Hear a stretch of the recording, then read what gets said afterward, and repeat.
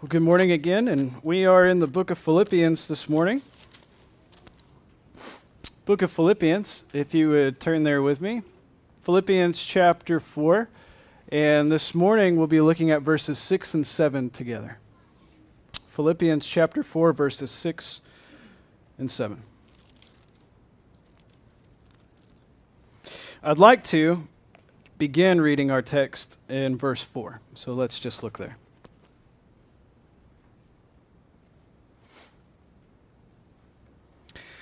It says, "Rejoice in the Lord always. Again, I will say, rejoice. Let your reasonableness be known to everyone. The Lord is at hand.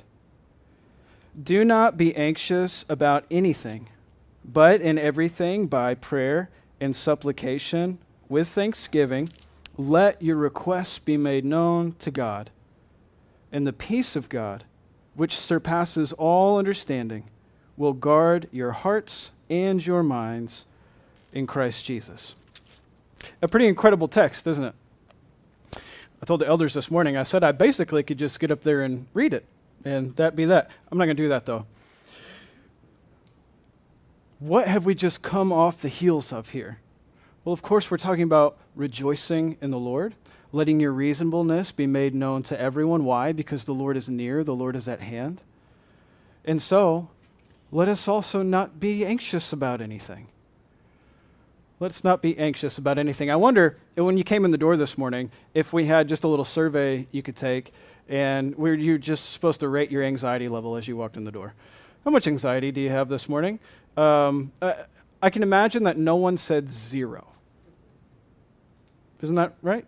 No one said, you know what? I have no anxiety in my life whatsoever. Everything is great. Couldn't be any better.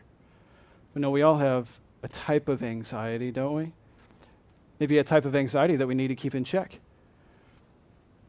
But when Paul says anxiety here, when he talks about being anxious, what is it that he is speaking of? What are we to not have?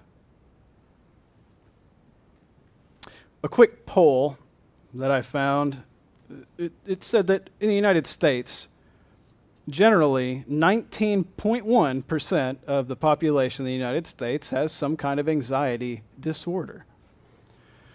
Generalized anxiety disorder, or OCD, panic disorder, PTSD, social anxiety. Add the new COVID anxiety to the list, which is being talked about a lot. Christmas anxiety, holiday anxiety. Nevertheless, they're real, aren't they? Where does this word anxious come from? Words are funny things, aren't they? Every word has some kind of origin to it. The word anxious doesn't sound too English, does it? It comes from a Latin word, and the Latin word originally comes from a Greek word, onko, and it's not in our New Testament at all. This word that we have for anxious is derived from a Greek word that's not even in our text. It's not that it's not in our text this morning, it's just not in the text of the New Testament.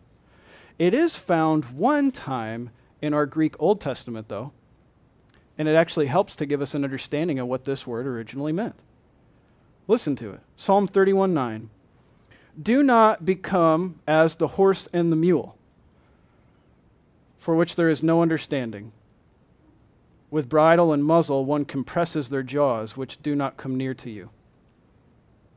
It was in there. Did you hear it? The word anxious, huh? It means to compress or to choke out. I think you know that feeling, don't you? When life and life circumstances seems to choke in on you and compress you. I think we're acquainted with that feeling. Now, even though there's a different word here, doesn't mean the idea is not there. For example, Philippians 2:28, Paul's talked about anxiety already. Chapter 2, verse 28. "I'm the more eager to send him, therefore, that you may rejoice at seeing him, and that I may be less anxious." Do you remember reading that? So Paul is talking about sending Epaphroditus back to them so that he might have less anxiety. Now it's, again, a third word. This is not the word used here, but it's the idea of anxiety. The reason I'm bringing this up is because we have a particular connotation attached to the word anxiety, and for us it's always negative. When we think anxiety, you want to get rid of it. I don't want any anxiety in my life. It's always negative. There is always a negative connotation with anxiety. However, the word that's being used here in our text this morning is not always negative. And so if we look at it, I think it will help us to better understand what Paul is telling us to not have. Don't have this. I think we need to understand what the this is. Because if we're being told not to have it, then we probably need to understand what the it is.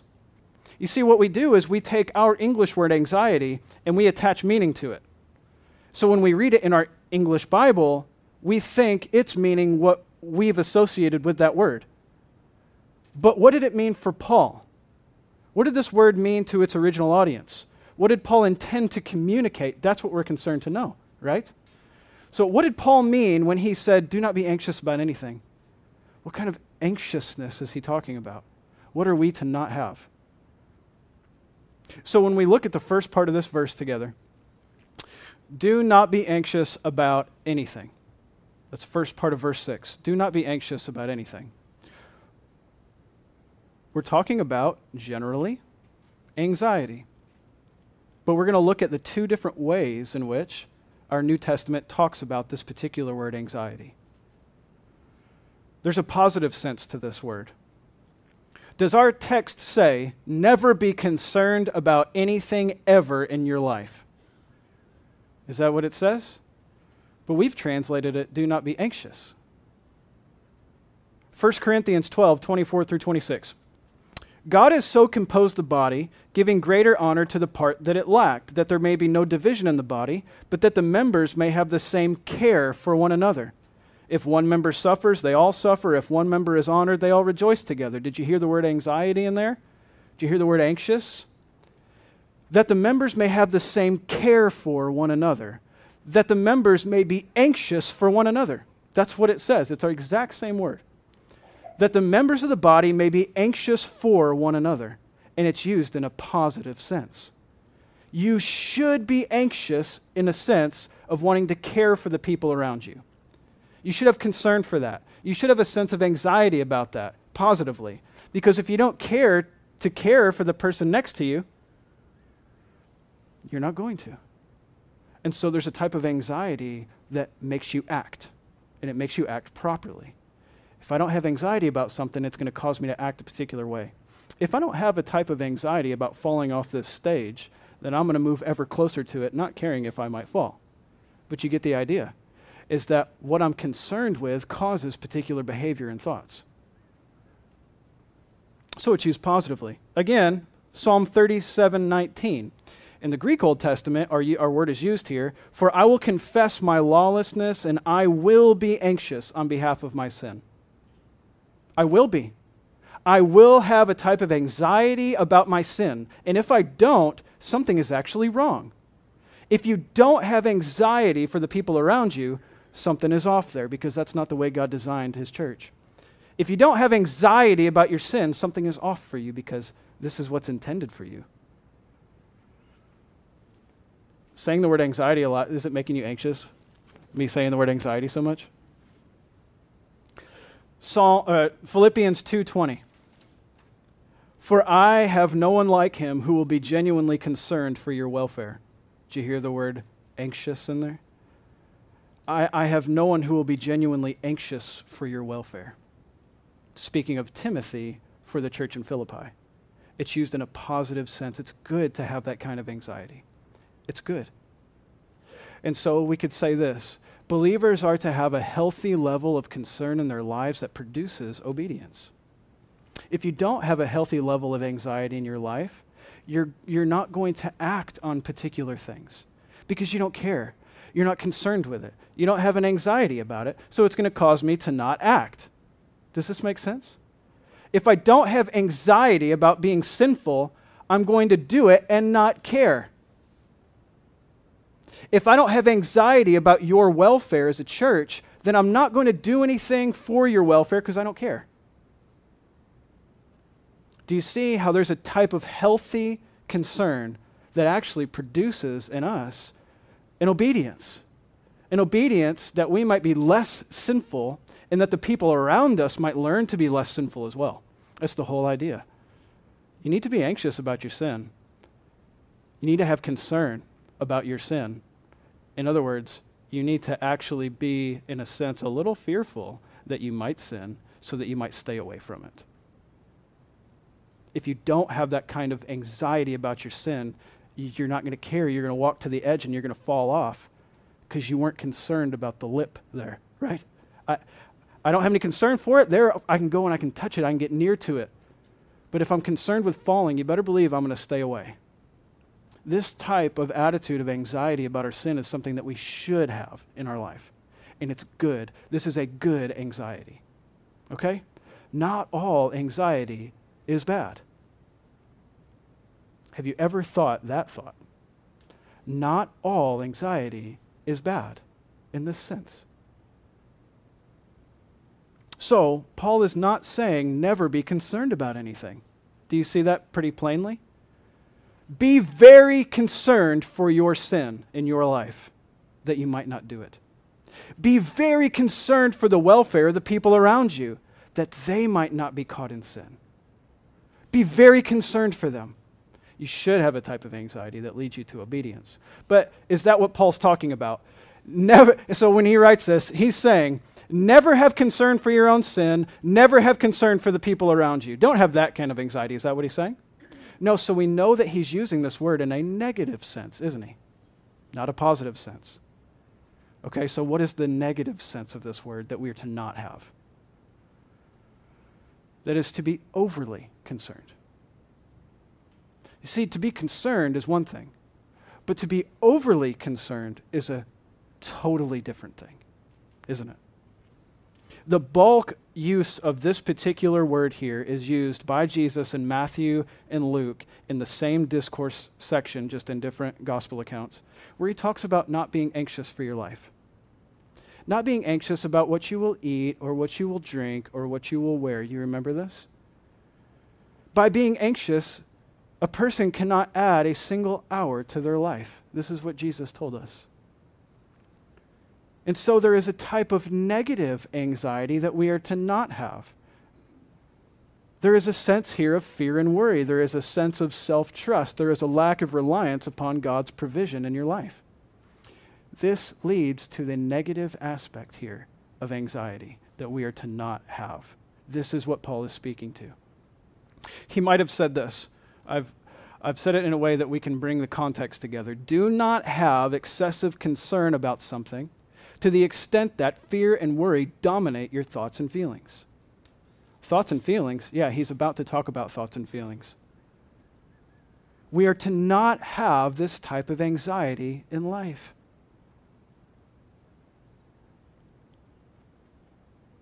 Be anxious for nothing is really what it says. Not be anxious at no time. Be anxious for no thing. That's a little different, isn't it? They work together, but that's not what he's saying. Don't be anxious about anything. And if I'm not anxious about anything, I will be anxious at no time, right? When you're lacking any kind of life's provisions, you should not allow yourself to sink to such a place that allows fear and worry to dominate your heart and your mind. Have you ever been in a place where you're lacking life's provisions? If you say no to that, I think you need to reevaluate what's happened in your life. There has been a time in your life where you have lacked life's provisions to one degree or another. You know what? Every person is given their own lot in life. Some people lack life's provisions greater than others, and you know what? It may be like a roller coaster. Sometimes you have, sometimes you don't have. But what other types of things lead us into this type of distress? Relational issues cause you anxiety, don't they? Physical issues, sickness, cause you anxiety, don't they? Material things. I don't have money. I don't have whatever it may be. There are things that cause you anxiety.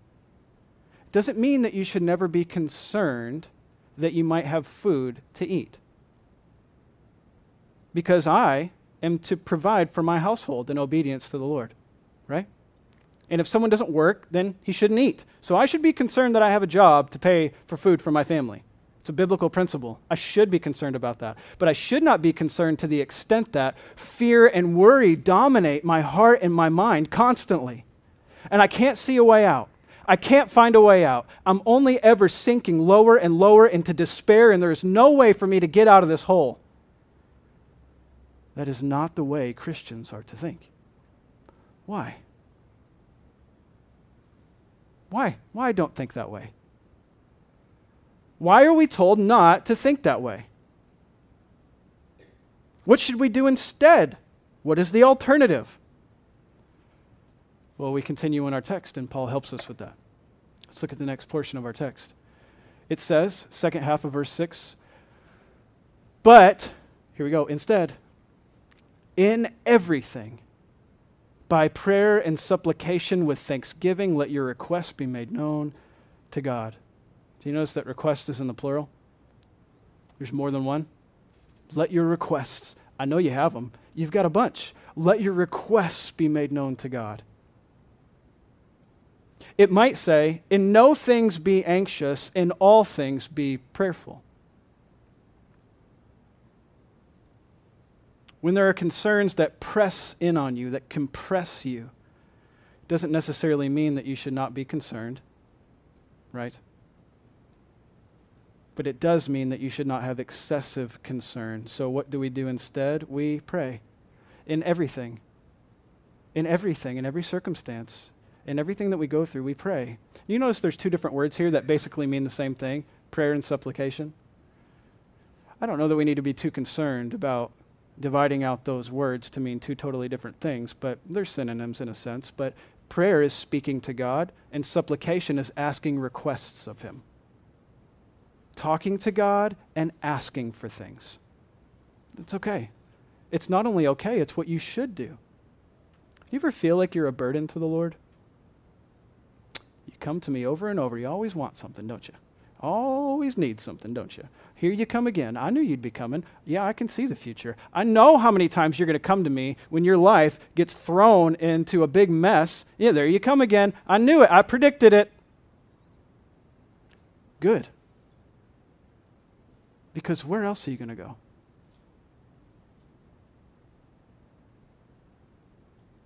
Run to the Lord every time.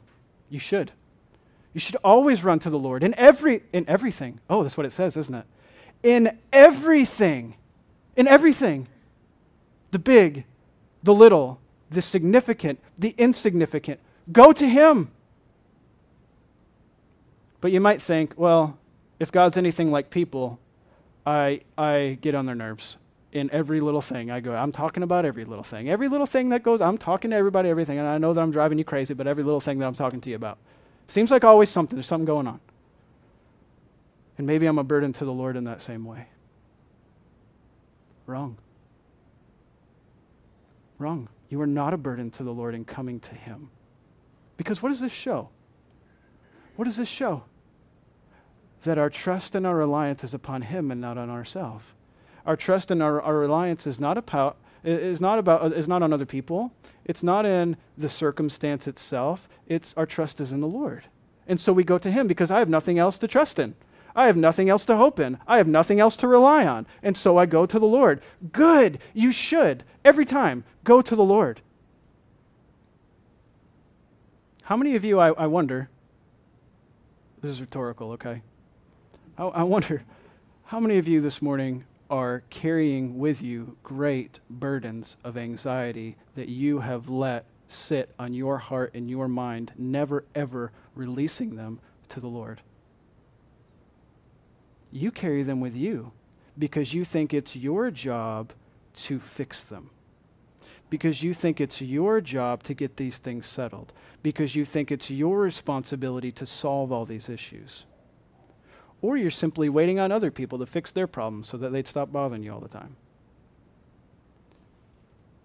But yet, in all these things that actually do cause us negative anxiety, excessive concern that leads to fear and worry, we try to solve the problem ourselves. Can you think of a time in your life where something was giving you anxiety, and without praying first, you went and tried to fix that thing yourself? Not me, no. I always pray first. And then I calmly go and try to do what I believe is right. Right? Wrong. Yes, no, that's true. That's not true. You do not. You try and you fail, and then when you hit the bottom, then you're like, oh, yeah, that's right, I need to pray about this. And that's most often how it works, isn't it? I forgot to pray. I didn't pray about this. I didn't give this anxiety to the Lord. No, I gave this anxiety to myself, and I took it into my own hands to fix the issue. And this is not what God calls you to. God calls you to pray to Him in everything, to talk to Him, to lay these things on Him. I lay it all on Jesus. I think we just sang about that, didn't we? Now, when you were singing about that, did that resonate with you as true? Because that's what you do. It's what you want to do. I want to lay it all on Jesus. I want to trust Him with everything in my life. With all these circumstances, with all these anxieties, all these concerns in my life, I don't want to fear and I don't want to worry because that's not what I should do. I'm to trust God with all of my circumstances. I want to lay it all on Him. I don't want this anxiety in my life anymore.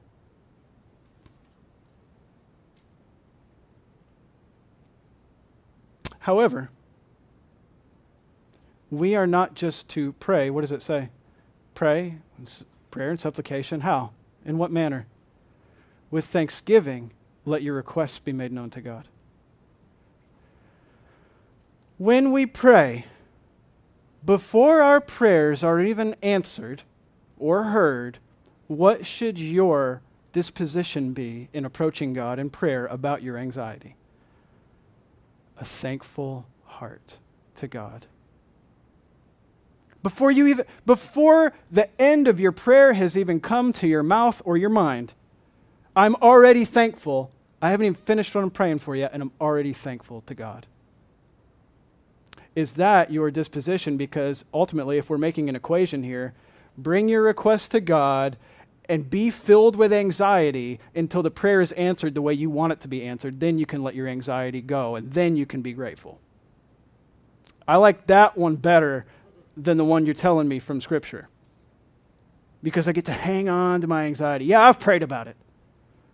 I'm still upset about it. I still don't know what to do about it. And I'm hanging on to what I should not. Because if you have prayed and you have asked God for these requests, did you have a thankful heart? Already? Regardless of how this thing turns out, are you already thankful for who God is and what He's doing? Because you should be. Is it true that you will only find joy and a sense of relief when the situation you're in is gone? Because if that's the case, you've got this all backwards.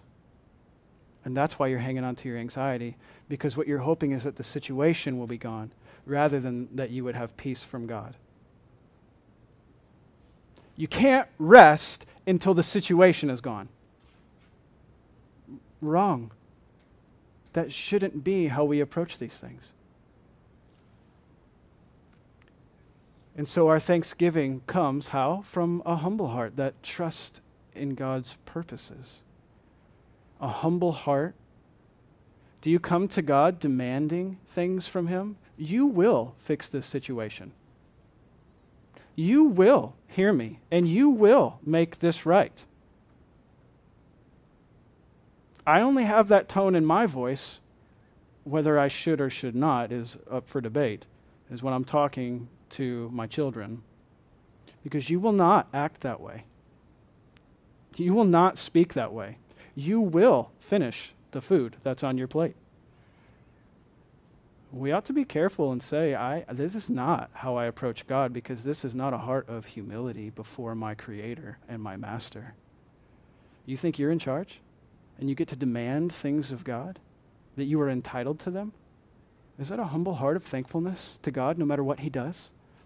And so our disposition in prayer matters, doesn't it? We ought to have a humble heart coming to God Why? Because God knows what's best. That's pretty simple, isn't it? We get that point. God knows what's best. So when we pray for something, what we're praying is, God, deliver me from this circumstance, and here's how I want you to do it. I want you to make this person apologize to me because of what they did to me, and then when they do, I will be free of my anxiety, so God, please do that today in the next hour if possible. And then I will be free, and I will be thankful, by the way, God. If you do that, I will be forever thankful until 10 minutes later when someone else does the same thing, and then I'll come to you and I'll ask the same thing. We've got things totally backwards. But we ought to approach God in prayer in such a way that regardless of how my situation turns out, I'm already thankful to God.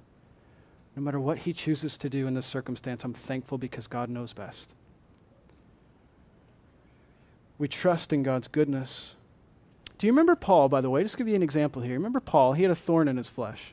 And if you're not familiar with that part of Scripture that you think that's weird, a thorn in the flesh is symbolic for something that was plaguing his life and was seen as something hurtful to him. And so he asked God more than once that he would remove this thorn in his flesh, whatever it was, something causing him pain in life. But God did not. Paul is the one that just wrote this. Paul is the one that said, in all things, don't be anxious. Paul is the one that just said, rejoice always. I'll say it again, rejoice. That Paul didn't get a change of circumstances. And yet he rejoiced in the Lord. Tell me, are you waiting for a simple change in your circumstances before you can be grateful to God? Before you can rejoice in the Lord? Before you can be free of anxiety? You're just waiting for things to change because you're wrong if that's what you're waiting for. Your disposition and your mindset about your circumstances is wrong. And aren't we thankful for this text to help us to understand that better? If I were to give a poll when you came in this morning and I said, how many of you want to be free from anxiety? There's not a person in this room that would have said, no, no thanks. What else do you have? We all want an anxiety-free life. And all of us has anxiety. Let your requests be made known to God. We're going to put a few questions on the screen because I think it'll help us understand the text. If God is sovereign over all things, why do we need to pray? And if you're not familiar with that term sovereign, it means that God is in perfect control of all things, whether seen or unseen. He is in control of all things at all times, past, present, and future. And he does all according to the counsel of his own will. He is working all things together. He is. So, if he's already at work in this universe doing what he wants to do, then why do I need to pray? Because whatever's going to happen is going to happen anyway. If you don't have an answer to that, you're not going to pray. Whatever. No, I haven't prayed about it because I just trust that God's going to do what he's going to do, and that's good enough for me. I've literally heard that. You know what else? I've literally thought that.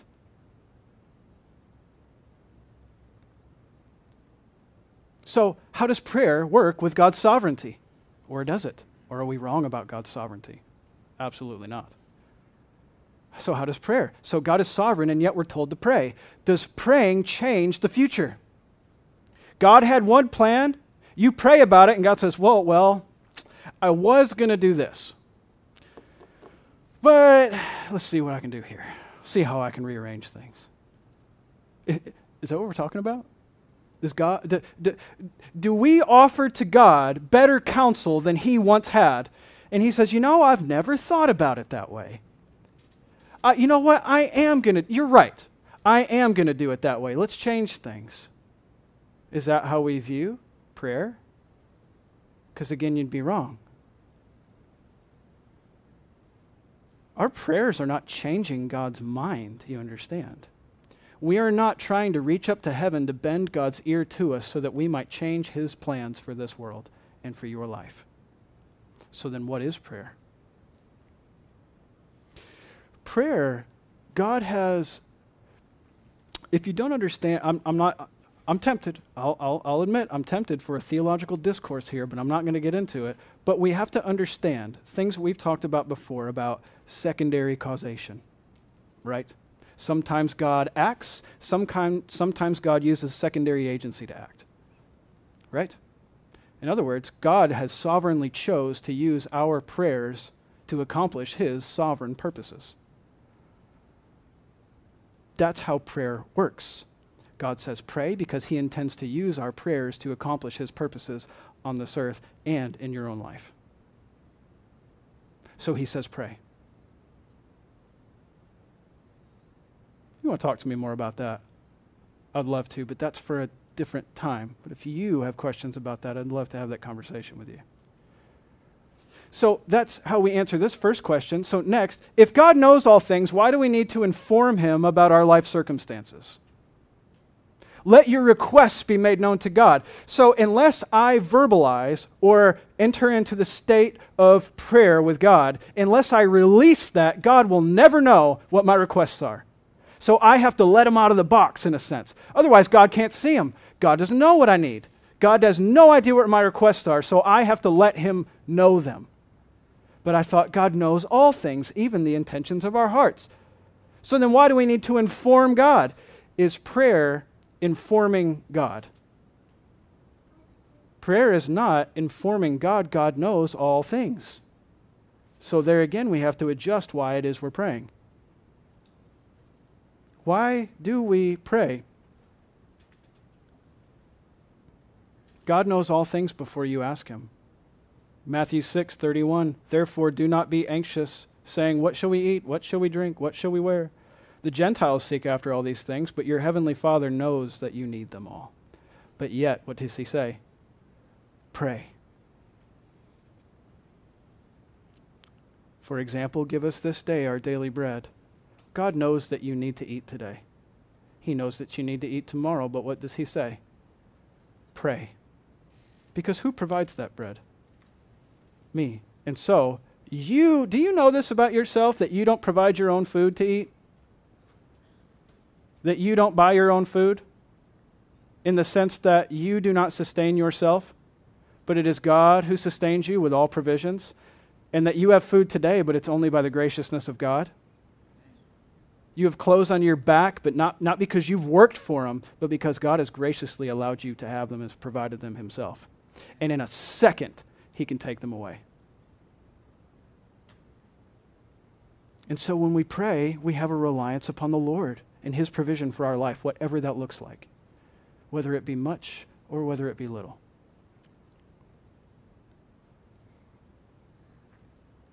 Why does God concern himself with my problems? That's my last question for you. Helping us understand our text. Why does God concern himself with my problems? Almighty God, who always has been and always will be, who is holy, who is other than us, who is perfect. And yet, he's concerned about me and my problems, my anxieties. What is the answer to that? Yes. He is concerned for you. Do you know that your Creator is concerned about the cares and the troubles that weigh on your heart and your mind?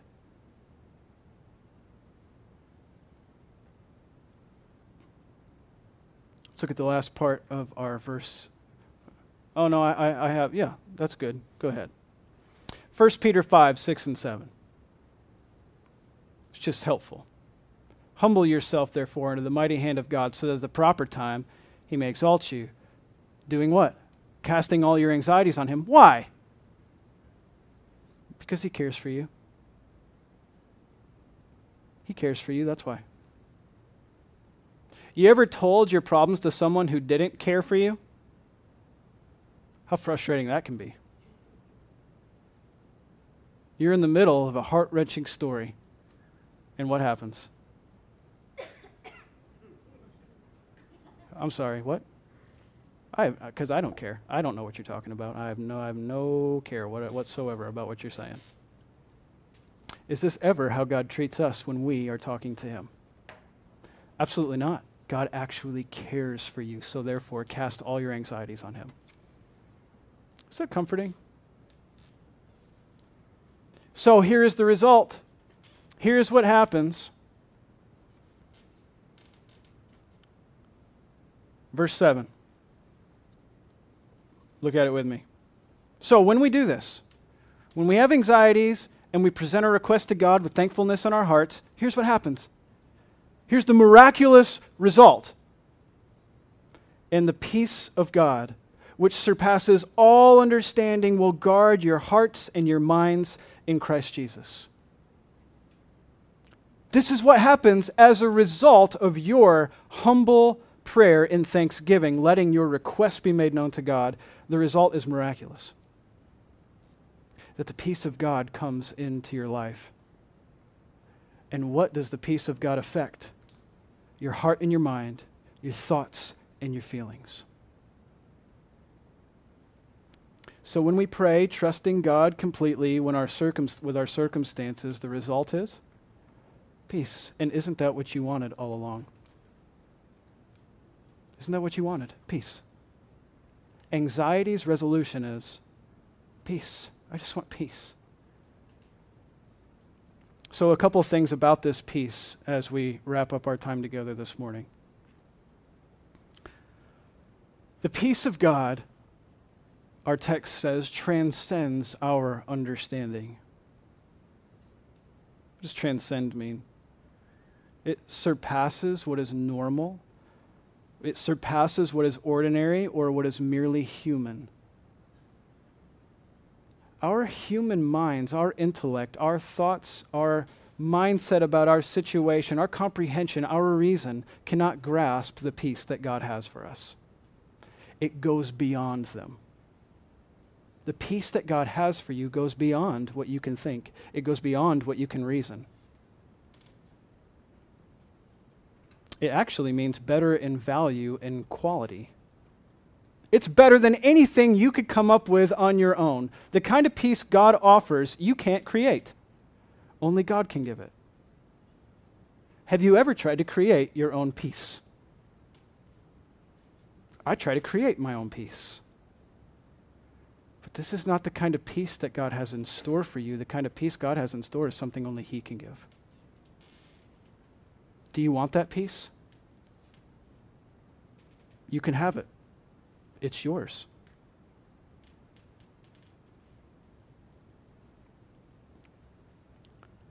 The peace God gives when we lay our concerns on Him goes beyond any comprehension we have, beyond our limited understanding. But there's another thing about God's peace. The peace of God protects our thoughts and our feelings. Our ESV translation says guards. What guards our hearts and minds?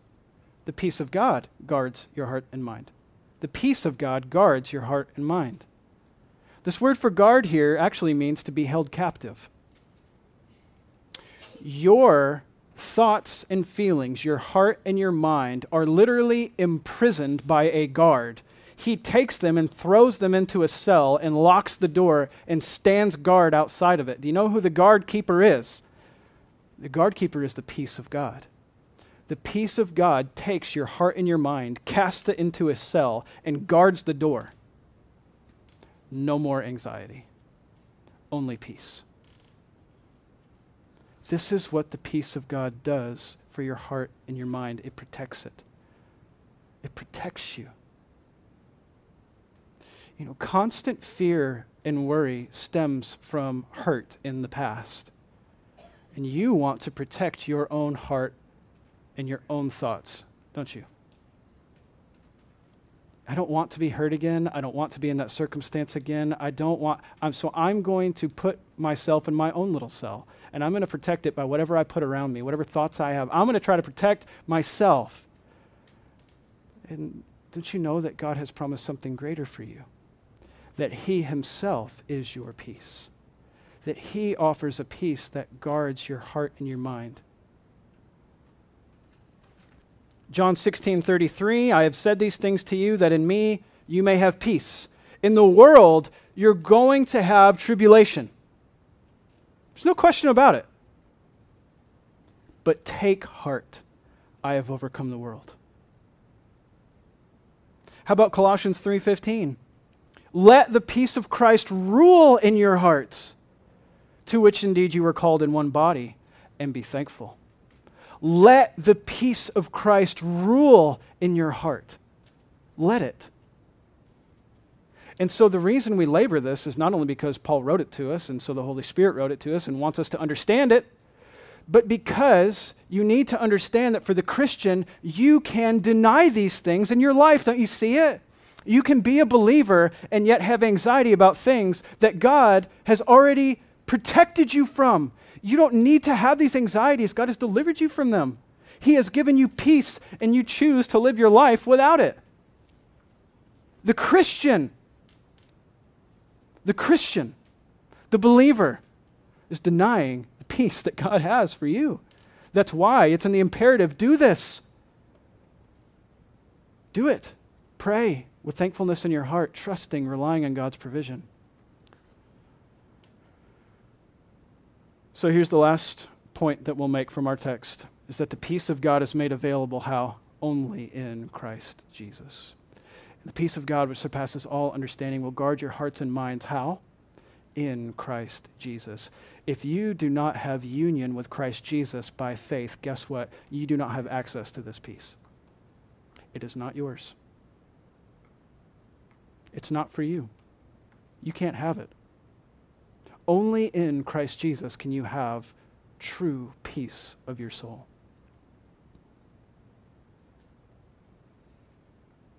It is about to be Christmas, and so let's think about a Christmas text here. Luke 2:13 and 14.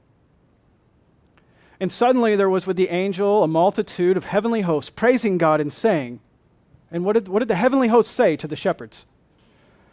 Glory to God in the highest, and yeah, that's not the ESV rendering, but right. On earth, peace among those with whom he is pleased. On earth, peace among those with whom he is pleased. Not, Jesus Christ came born as a baby, therefore there is peace to everyone on the earth. Wrong. Wrong. Peace on the earth to who? To those with whom he is pleased. You are found pleasing in God's sight by means of his Son, in whom he is well pleased. And so when you have faith in the one that he is pleased with, you have peace with God because you are in Christ Jesus. So the peace that he has is now yours. The peace that God has is now freely given to you.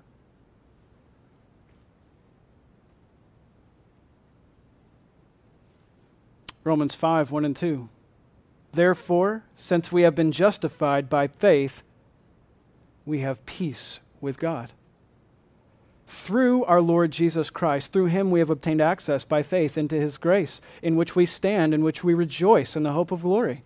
You see, all of what Paul had said to us in Philippians is repeated in chapter 5 of Romans. Rejoice in the Lord. Let your reasonableness be made known to everyone. Why? Because the Lord is near to you. He is near, and he cares for you in all of your circumstances. God is concerned with everything in your life. He is concerned for you when your heart aches. He is concerned for you. And so let your requests be made known to God, and be thankful in your heart, trusting him. And the result of that is that the peace of God is going to come into your life. And it's not going to be anything that your mind can even comprehend. And it's going to guard your heart. It's going to guard your mind and your thoughts. But only in Christ Jesus.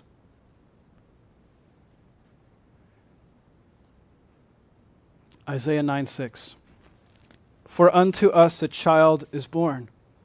Unto us a son is given.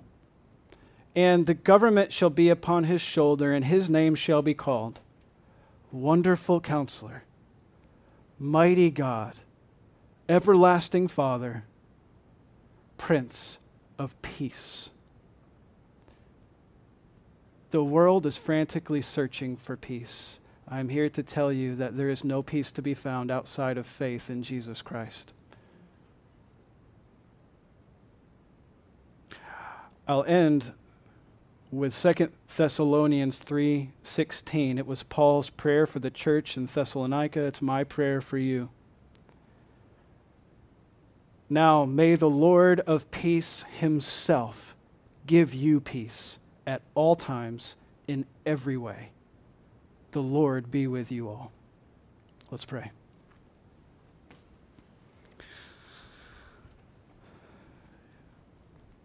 God, we thank you for your Son, Jesus Christ, who is the Prince of Peace.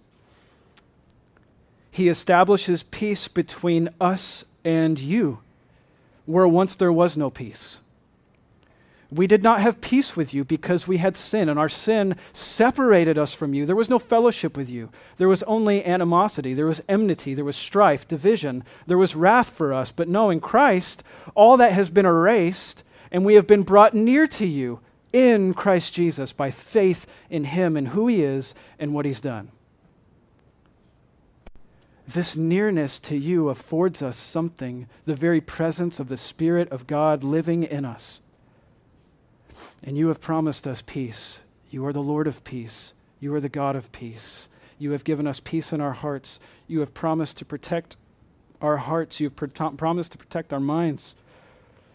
But God, you have told us to do something. You have told us to come to you in prayer with these anxieties of our hearts, that we're not to have them, but we're to trust in you. We're to trust in your provision. We're to trust in your promises that what you said is true. And so, God, I pray for everyone in this room. I pray for myself, Lord, that you would help us to understand this better, that, God, you care for us far more than we can comprehend. You love us far more than we can comprehend.